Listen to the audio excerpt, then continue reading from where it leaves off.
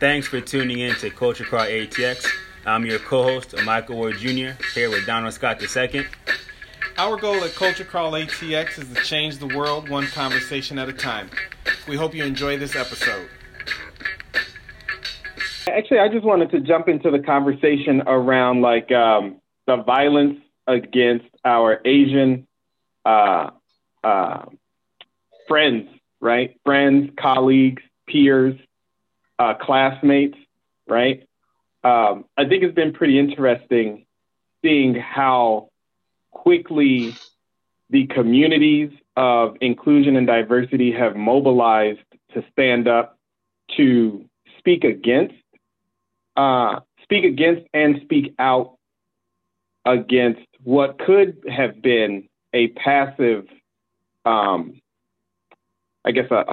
passive acceptance, right? So this conversation may meander a little bit, but I was talking with a handful of folks, and it might get a little controversial too, so be ready. But I was talking to a handful of folks, and we were talking about reaction, right? And when do people choose to react to violence? And one of the conversations that came up was when the synagogues were being attacked. Although it was like pre-COVID and quote unquote, George Floyd, no one really spoke out against the violence against our Jewish community. And I'm sure that there's other topics, right? That no one really speaks out, except there was a little bit speaking out against the violence against trans Black people that was happening, where it was kind of like it wasn't an isolated event, but the people who were affected by it most were treated in an isolated fashion. Whereas right now, it seems like the stories that are coming out are being elevated, and the IND apparatus, at least in a handful of companies, and let's say it could all be marketing, right? Because in some form or fashion, Black Lives Matter does find itself to overlap with marketing if you start to then listen to the stories of the major organizations and how they actually treat their people of color. But I think it's been pretty interesting to see the mobilization of people stand up and say, we are not going to allow this to become commonplace. And as a matter of fact, we're going to raise our voices in solidarity. And today even I saw a link on my IND channel that said that there's a website, something that it's Support Asian American Day or something like that. I don't know where that came from, or I tried to click on the link, but the website was down. But I think that, as we talk through what it means to be American, right? What it means to be accepted, what it means to be stereotyped, right? A lot of people go through the same challenges,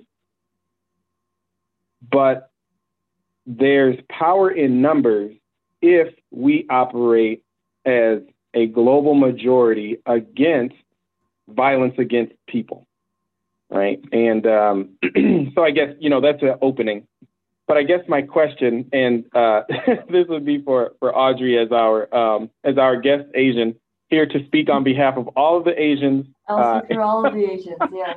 On behalf of all the Asians in America and on the continent, whether the Central Asian continent or the South Asian continent, depending on how you feel about all that. I guess my question is, how do you feel, right? Because people were when shit was popping off for Black people, I remember being in calls and white people would be like, "What should we do?" And then our response to white people was, call a Black person and ask them how they're doing. Check in on them. And I guess my question for you is, one, how do you feel? But two, have you had anybody call and check in on you? Yeah. Well, so Thank you for the setup and the preamble and for inviting me, Donald. I don't know how I feel, right? One of the reasons why I thought it'd be great to come on and talk with you guys is to do some live processing, right? I imagine it was a lot of the stages of grief, right? There's a lot of anger. I did a lot of like rage donating, last week. A lot of sadness.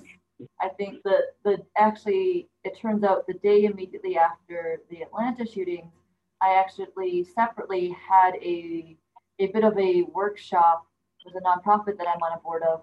We were doing work on race equity.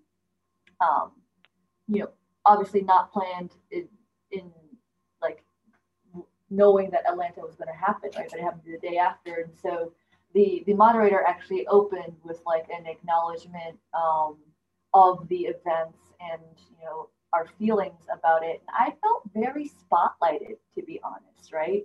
And I imagine you have had this feeling a lot last year, but it's like the only Asian in the room, so I'm like, okay, now everyone's looking at me, right? And it was well intentioned, but I don't know that and I think, ultimately I appreciated the acknowledgement of the pain, but I don't think in the moment that I really did, if that makes sense, right? Like, I don't, like, please don't look at me. I'm not ready to talk about this. I'm not ready to process this, right? But to your other question, I did get reached out to, and not for nothing, immediately, there were two people that reached out proactively. One was Jewish and one was Black, right? So I think that there are communities who very much have been there and feel that and like are therefore more likely to be the ones to be reaching out, right? Yeah, I completely agree with that. And that kind of goes with what Donald was saying, as now we're seeing this unity. I'm going to say potential unity because I don't want to speak for everybody, but this potential unity of the global majority, right? So whether you're Black, whether you're Hispanic, whether you're Indigenous, whether you are Asian and you been here in America, have not been here in America, just got here in America, and I don't know how long you've been here. It doesn't really matter as far as the length of time. Right. But now we're realizing that it's violence against people and it's violence against a certain demographic of individuals. And we know the saying, united we stand, divided we fall. And for a very long time, our society has been divided. But one thing that does unite individuals is a shared pain, right? Is a shared struggle. And right now we're witnessing the outcomes or the results of a system that is not supporting, protecting, and uplifting individuals from the global majority. And it happens very differently, amongst ethnicities, whether you are Black, Hispanic, Asian, Indigenous. I mean, everybody has very different situations inside that space. But I do have hope for this idea of unity and coming together, because that's how we're going to move forward and actually create solutions, right? That's how we're actually be able to hold people accountable so that we can create a life or leave behind a life that is much better than what we're currently going through. Because, as I mentioned earlier, when we were talking before we started recording, is that I believe year to date, there's been 103 massacres. 103 massacres in the US. That's ridiculous. It's like, why so many, right? Why have so many lives have been lost over violence and over, gun violence, and the number of individuals that have died, right? I'm not even sure if that number is saying 103 individuals died. I need to go back and double check, or just saying a total of massacres at a point in time. And that's just, way too many, because that adds, a scar in our community and in our society. And that scar sometimes cuts deeper for certain ethnicities than other, given the life that we're living in today. Yeah. I found it interesting, Donald, that you're like, oh, well, people, like, that your observation is that people mobilize so quickly. Because I actually I didn't feel that way. Not that it was slow, right? But I didn't feel like it was a particularly quick mobilization. I think you're probably right. That probably, in my mind, that's a lot to do with this moment in time, right? Like I think, unfortunately, people have gotten very good, right, at what to do when, right? There've been so many massacres now at this point that it's like, okay, here's a playbook. Let's go, guys. Let's start posting. Let's start marching. Let's start rallying. It's which is, it's sad, kind of on its own too, right? But I think that the violence against Asians was quietly escalating for a while this year, right? It exploded with Atlanta, but you've seen so many articles of, for whatever reason, elderly Asians being targeted and attacked, right? Which just seems, to me, just so, cowardly, right? To attack like the elderly of all people. But I guess that's why I didn't feel like the mobilization was like immediate.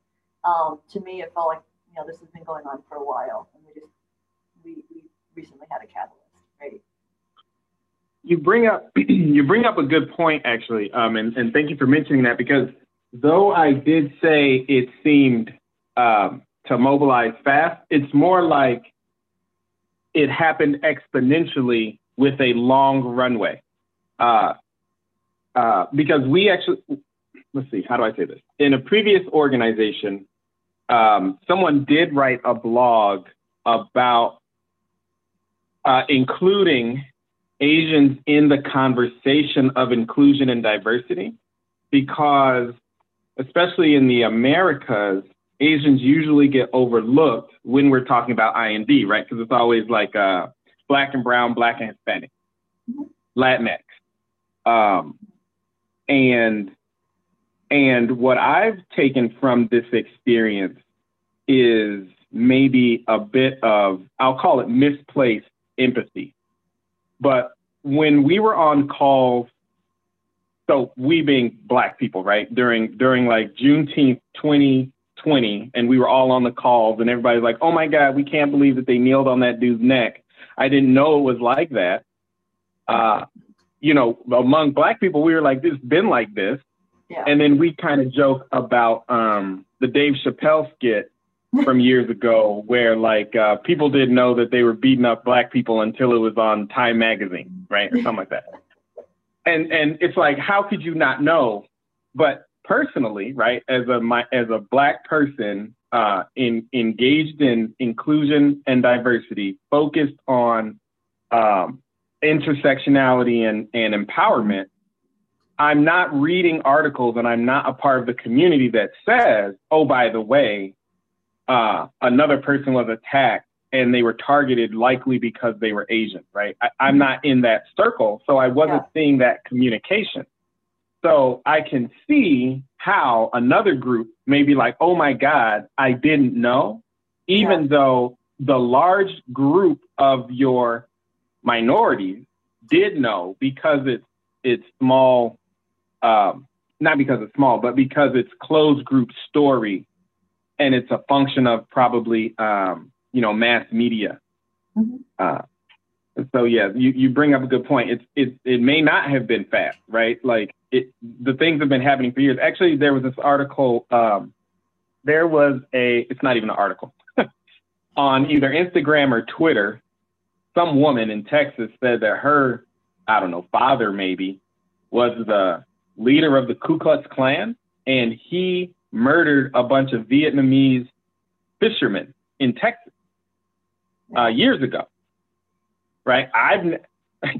I've never heard that story, nor would I even be like, and actually this is ignorant probably, but I was like, why are they attacking Vietnamese people? You know what I mean? Like, for what reason? But it's because I don't associate hatred with Asians. You know what I mean? Like, I don't consider that someone else hates Asians the way they hate Black people. which I think then like triggers that statement of like, why are we focused on quote unquote them when there's all of these things that are happening? But at the end of the day, hate against a person should be called out and it shouldn't be prioritized, right? And I think a lot of people are having that internal dialogue with themselves as we start thinking through and working through how to have a consolidated conversation about what is happening culturally when we start attacking people and what could be done in the future better to ensure that we have a shared voice. Yeah. Yeah, no, I've been involved in a lot of DEI work myself, and honestly, professionally, most of it has been through the lens of gender, right? Because to your point, and I'm in software, and you two gentlemen are as well, right? The Asians aren't underrepresented for the most part in tech, right? There are other issues for sure, but underrepresentation as a whole, not typically one of them, right? And caveat that with the Asian community, AAPI community is very diverse, right? And so there's it's a very different experience for me who, my parents immigrated, they're from China, I immigrated, technically I'm from Canada, right? That's very different from somebody who just came from Vietnam, for example, right? So there's diversity in experience, and the representation isn't the same for those groups, but at the high level, not underrepresented. So I think it's one that hasn't drawn a lot of attention, definitely not recently, right? And while there's a lot of discrimination out there, period, and the Asian community has experienced that discrimination for a long time in America, it has been more quiet recently, right? I think it is different to be a Black man in America, right? I think, maybe controversial, more dangerous to be a Black man in America than an Asian one, probably, right? Don't have the numbers, don't have any research to back that up. That's just my gut, right? But that's changing. Violence is escalating again now against the Asian community, right? And visibility is changing as well, right? But to your point, it's not a race to the bottom, right? It's not a zero-sum game. There's room for all of us in the movement. Yeah, and I completely agree with that last statement there. There definitely is room for all of us when we think about this movement and really fight for equity and justice and what's right. And as I think through the comments that both you all stated, just as far as this has been happening over the years, and why that story never came out about that individual's father and what he did to those that are Vietnamese is because of just percentages, right? So the Black population is 13%. Hispanic population is about 18%, and these are based off of the last census data, so these have definitely changed since then. But then the Asian population is slightly under 6%. Yeah. So because our numbers are not the majority, therefore the stories and the visibility is not on us, right? So a lot of the negative things that happen, or the challenges or obstacles, those stories don't get told because there's just so much of other stories that are toppling on that, right? So because of all the other work that's being done in these majority white spaces, well, that is being flushed into the media versus the things that really impact us on a day-to-day, from a percentages standpoint. So I know that definitely has an impact into what gets seen, what gets spread, and what the actual solution is on the other side. But then, the way around that, of course, goes right back to us, unifying and being that voice and that fight for individuals that are coming, collectively. And as I heard and saw what was happening in Atlanta, the first question I had was very similar to you, Donald. Kinda. It was like, whoa, why are they doing that? Like, why massage parlors? Like, time out. Like, whoa, why? It was so confused because that's something that I would have been thinking about doing, right? I'm not in that lens. I'm not thinking about it from that perspective. However, when there's any, massacres at the Capitol, I could connect to that, a lot easier. If it's someone who is being shot by a police officer, I could relate to that. a lot easier. But just because I can't relate to the shootings and the massacre, the massage parlor as quickly or as automatically, doesn't mean it's not valuable, right? Doesn't mean it's still not important. It doesn't mean that doesn't have any impact whatsoever. And I think that's what people are starting to realize, is that there are situations that are happening in our society that at one point they weren't able to connect it to themselves, but now they're starting to say, oh, wow, that could have been me, right? Even though that person may not look like them, I think now people are starting to realize, oh, we are treating Americans like this, or we are treating residents like this, or we are treating people like this, right? I think that we're starting to see this shift, mentally, about this idea of how we should be engaging with people regardless of what they look like and where they're from, because now there's no like, oh, that was a criminal, or well that person was in that zip code. It's like, no, y'all are just doing this to everybody that don't look like the majority, right? Y'all are now doing this to everybody who's probably not the 1%, right? Now we're starting to realize there's some type of mix between those that are being abused, that are being exploited, that are being marginalized, and that are being killed by the system. So I bet a question here, right? So can't relate to it, but I bet what did sound really familiar was the official response, right? And I probably shouldn't assume, right? Because I think when the news first came out, I was sad, I was heartbroken, right?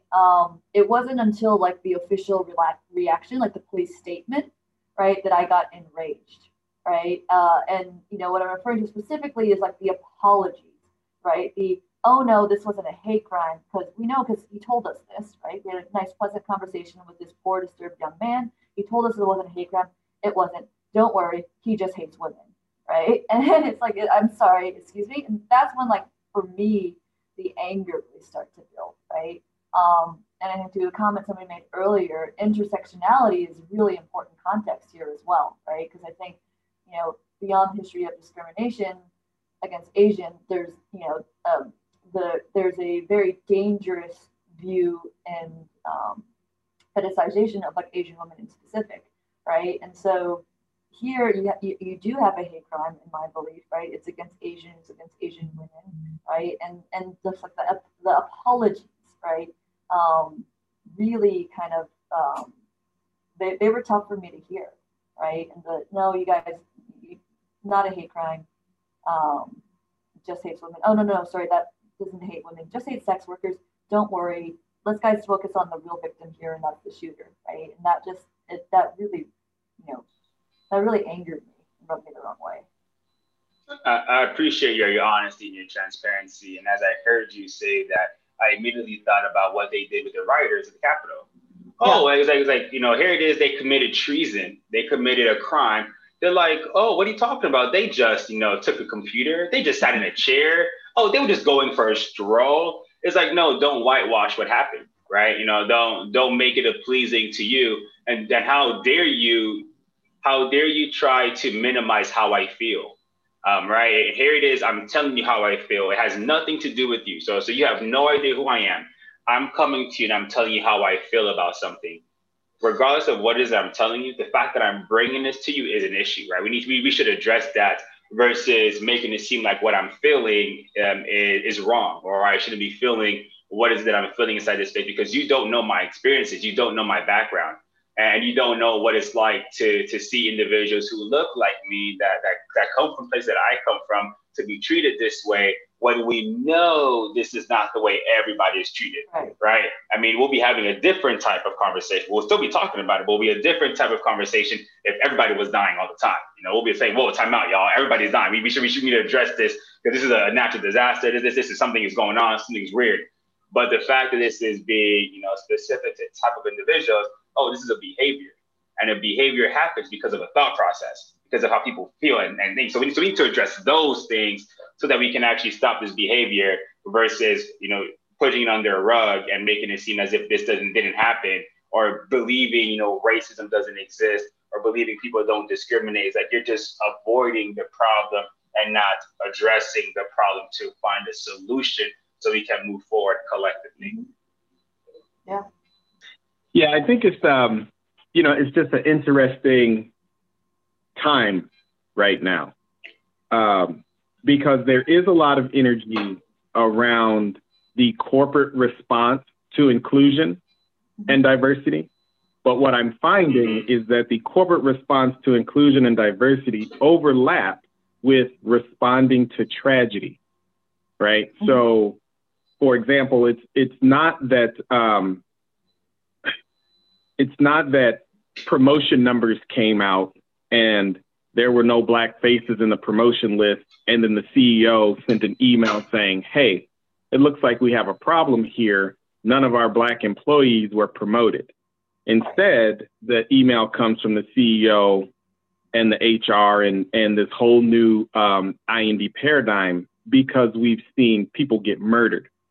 And so I wonder, like, what that says about our corporate society, right? Like, Audrey, you mentioned when someone's like, "Oh, shit's hitting the fan for the Asians, let's ask Audrey," right? They don't even have to say anything to you. You know you're the only one either in the room or on Zoom, right? You see your face and you see the other faces of your peers, and none of them look like you. So then whether you're looking back at Zoom or you're in a room, you know that all of the energy is focused on you. And now you have to, like, take on that trauma almost, right?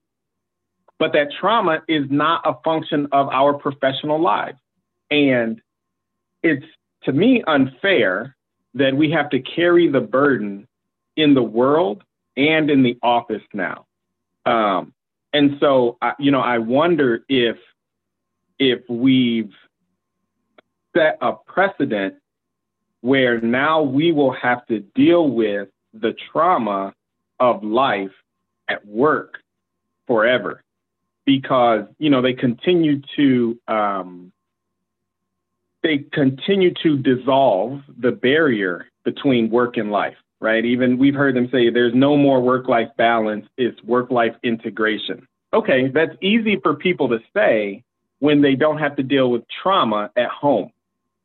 But now you're saying that I have to bring these traumas from home into the office, where at one point in time, the office could potentially have been a safe space, even if I was the only Black person, right? I could just pretend not to be Black and just pretend to be a solution architect or pretend to just be an engineer, and we're all the same.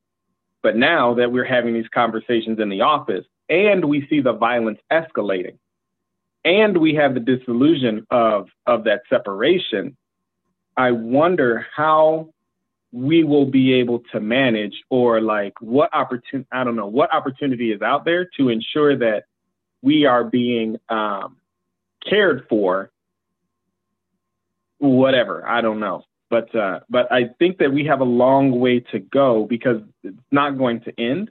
In fact, it's going to escalate as the messages continue to be elevated, right? What I think is we will start to see more stories of the attacks on the Asian community, which will make us start to believe and feel that these attacks are elevating and escalating, when in fact, they may be regularly occurring, but not as, I don't want to say, let me see how to say this. They may not be as prevalent as we think them to be, but because we will have more visibility, they will become more regular, and it will become more a part of our collective consciousness. But it's not like we can trust the United States, whether the people or the corporation, to do anything about it, which means the stories will just keep coming. And that shit feels overwhelming. It does. It's heavy, right? And it's, I had actually never thought about it that way before, Donald. The trauma is the only catalyst we ever have for conversations, right? In a business context, when there's all kinds of business problems like promotion or pay equity, right, that should be addressed that are separate from traumatic events, right? I never really thought about it that way, but you're 100% right. I think about it a little bit as my experience as a woman too, though, right? Because you don't the conversation for gender equity isn't often catalyzed by trauma. That's one that we just have been banging the drum on, carrying the weight forever, right? Every now and then you have, hey, March is the day where we have to work till to get, compensation equity on average, right? If you're a Black or brown woman, that date's in October. So again, intersectionality matters, but yeah, you're right. We don't talk about equality until there's violence. And there are plenty of problems in the business context that are not related to violence, right? So I do agree to an extent, and that goes back to any type of pain being the catalyst to overcome status quo, right?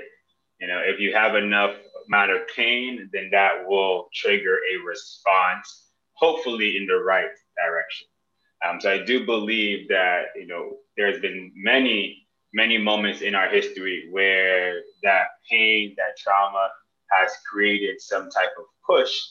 But then there are definitely, some organizations, some businesses, some people that are being proactive, that understand the gaps that they have and begin to develop the team or the right initiatives in order to overcome or support that initiative, right? So there's so many more new companies that are being built with diversity, equity, inclusion in mind, right? Diversifying their staff, having more women on there, diversifying them from an ethnicity standpoint as well, even diversity of thought, diversity in generations and what that looks like. So there's definitely hope on that end. And then I do see, individuals that are doing the good work, those being the ones to then hold this new wave of, I'm going to say, justice accountable, right? Because that is really the missing piece, is that we know that always happens. We know that there are always mistakes, but what can we do as the justice fighters, right? So whether you're a nonprofit, whether you're an individual contributor, whether you're a great organization, a great business, whoever is doing the justice work out there in some capacity, right? The ones that are really fighting for diversity, equity, inclusion. How are we holding those that are not accountable, right? How do we actually show them, hey, we don't need to continue going down this pathway where we have to wait for something to happen negatively for us to react positively, right? Why can't we just go out there reacting positively right now to prevent a lot of these injustices from happening?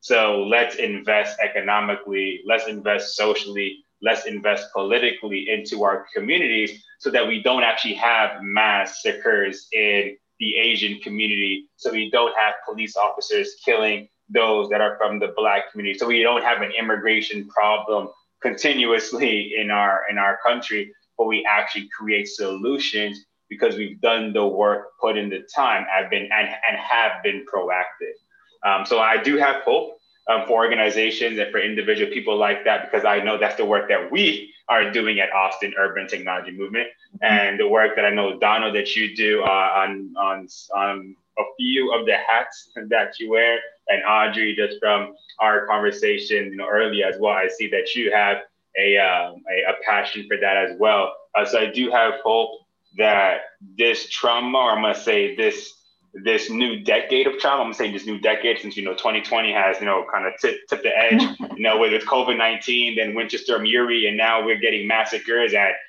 there's definitely a lot that's going on with this new decade, but I believe this is what's needed for that new status quo to be created.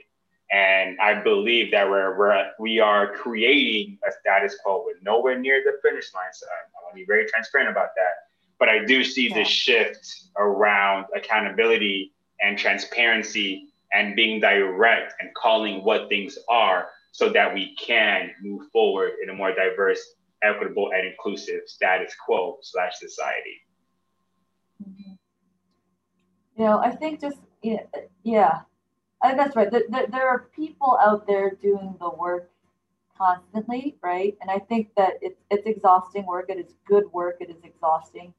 And then you have, violent events on top of that, which tend to be like the catalysts for, okay, now corporations caring, now employers caring, right? And I think that's the point on, that's the extra weight, because there's the work that you have been doing already, right? Now there's a catalyst and people are paying attention. So you're like, okay, now I should double down, because here's a moment that I might be able to really make change. But at the same time, you're processing the events, you're feeling the weight of the events itself, right? So it's just like triply exhausting during those times, probably. Um, if I were to rephrase a little bit of what you said earlier, Donald. Yeah, actually, you know what? So I've also just started a new job, and in looking at the Zoom palette, what I recognize is that diversity does not have a majority, right? If everyone is represented, then you may not have anyone that looks like you on the screen. But at the same time, not everyone on the screen looks opposite of you. And I feel that different. When in my previous job, I was on a client where it was me and a whole lot of white dudes and maybe one to three white women. And like looking at that screen for 8 hours a day was draining, just because I didn't feel like I saw myself, right? And now I'm on this new call where I'm looking at another array of faces for 8 hours a day. But because of the diversity of those faces, I don't feel as self-conscious, I would say, probably. And I think that's one of the emotional things that people, like decision makers, right? Corporate leaders would be best to understand. And the ability to explain that to them, right, is our responsibility. So I do agree that the work is mad annoying. You know what I mean? Like I had to, and the thing is, you have to be compassionate and empathetic, but also a professional.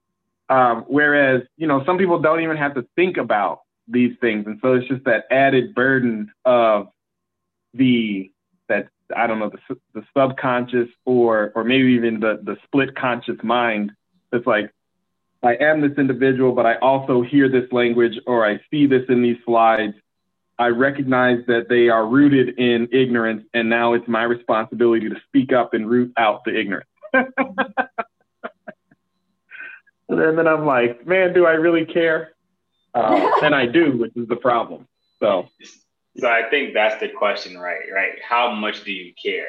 Because I would say that I love unrooting racism, right?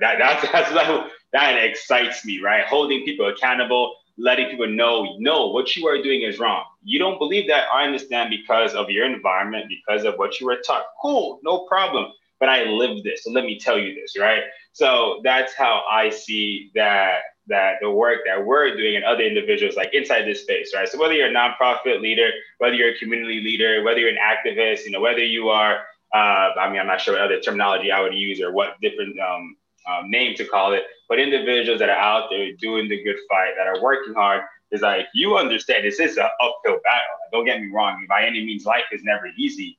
But you put your pants on one leg at a time. You get up, you do what you got to do, and you go out there and you get the job done. And one analogy that I'll use, I was talking to my wife about the other day, is look at a firefighter, right? A firefighter risks their life each and every day to go and save people, and they do it all the time. Right? And I'm not going to use a police officer in this analogy, because no one hates a firefighter. Right? I never heard a story where someone's like, oh man, I'm so mad my firefighter came and tried to save my house from catching on fire. Like, I've never heard that story before. So as I think about just that analogy from a firefighter, getting up every day, their life is at jeopardy every time they go into the fire, but they still go because they know that what needs to be done.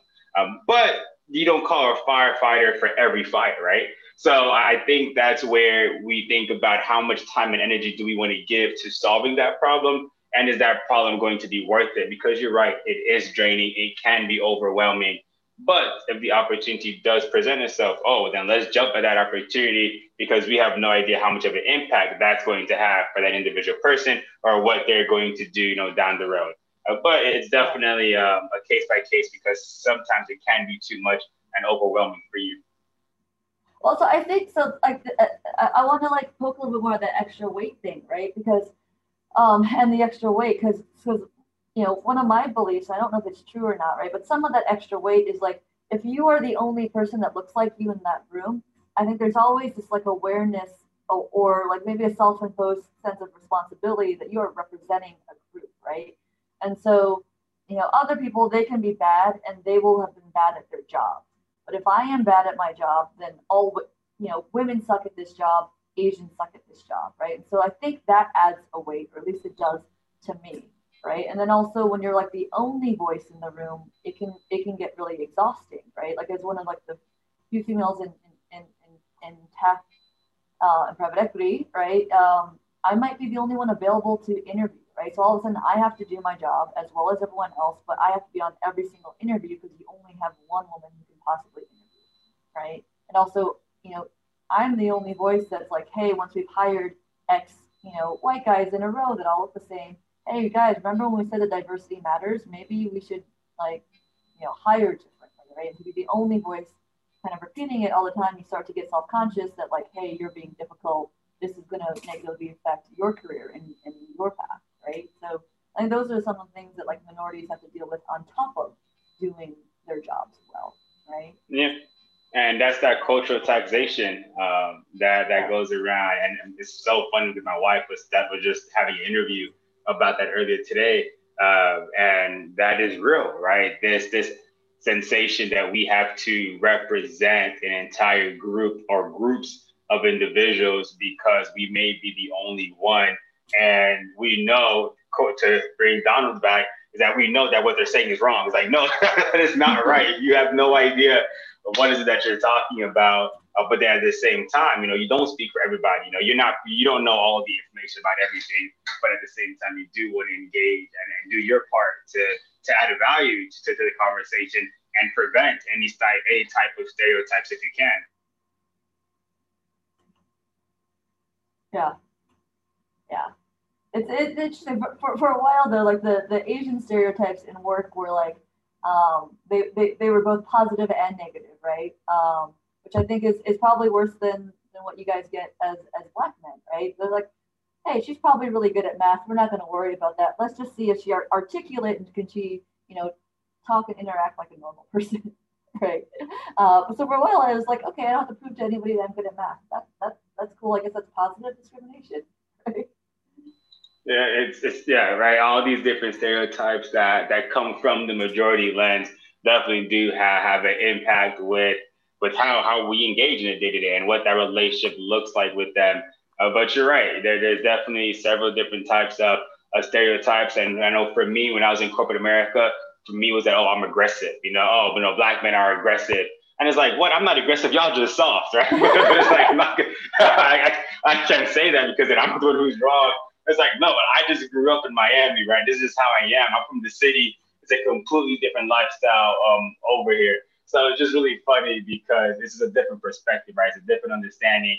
And I do challenge myself just to laugh at people's ignorance, right? They just don't know, right? And that's the way that I got to come about it, is that they have no idea what they're talking about. So, how strong is your resolve, right? Are you going to allow someone who has no idea who you are or what you really do, how you do it? Are we going to let them kind of, impact your resolve and then now your equilibrium is offline because of them? Or are you going to stay strong and say, you're not going to let that, interact you? Because I just think about the moments when like it was the only, Black person that was doing that was going through Jim Crow when they were going and doing their when they were trying to break down segregation, or that first person who immigrated from China, right? What was they like? What were they going through when they were literally the only ones, because they were the first ones, right? So I have moments like that, and I just kind of think about what we need to do our side in order to, leave the world a better place, bring everybody together, and really fight for justice and prevent things from going on and on. And on that note, we thank you for listening and ask that you click that like button and subscribe to Culture Crawl ATX wherever you listen to your podcasts. We hope you enjoyed the conversation and heard something you can take back to your friends and family. Please follow us on Instagram and LinkedIn. And remember, you can always find the latest episodes on culturecrawlatx.com.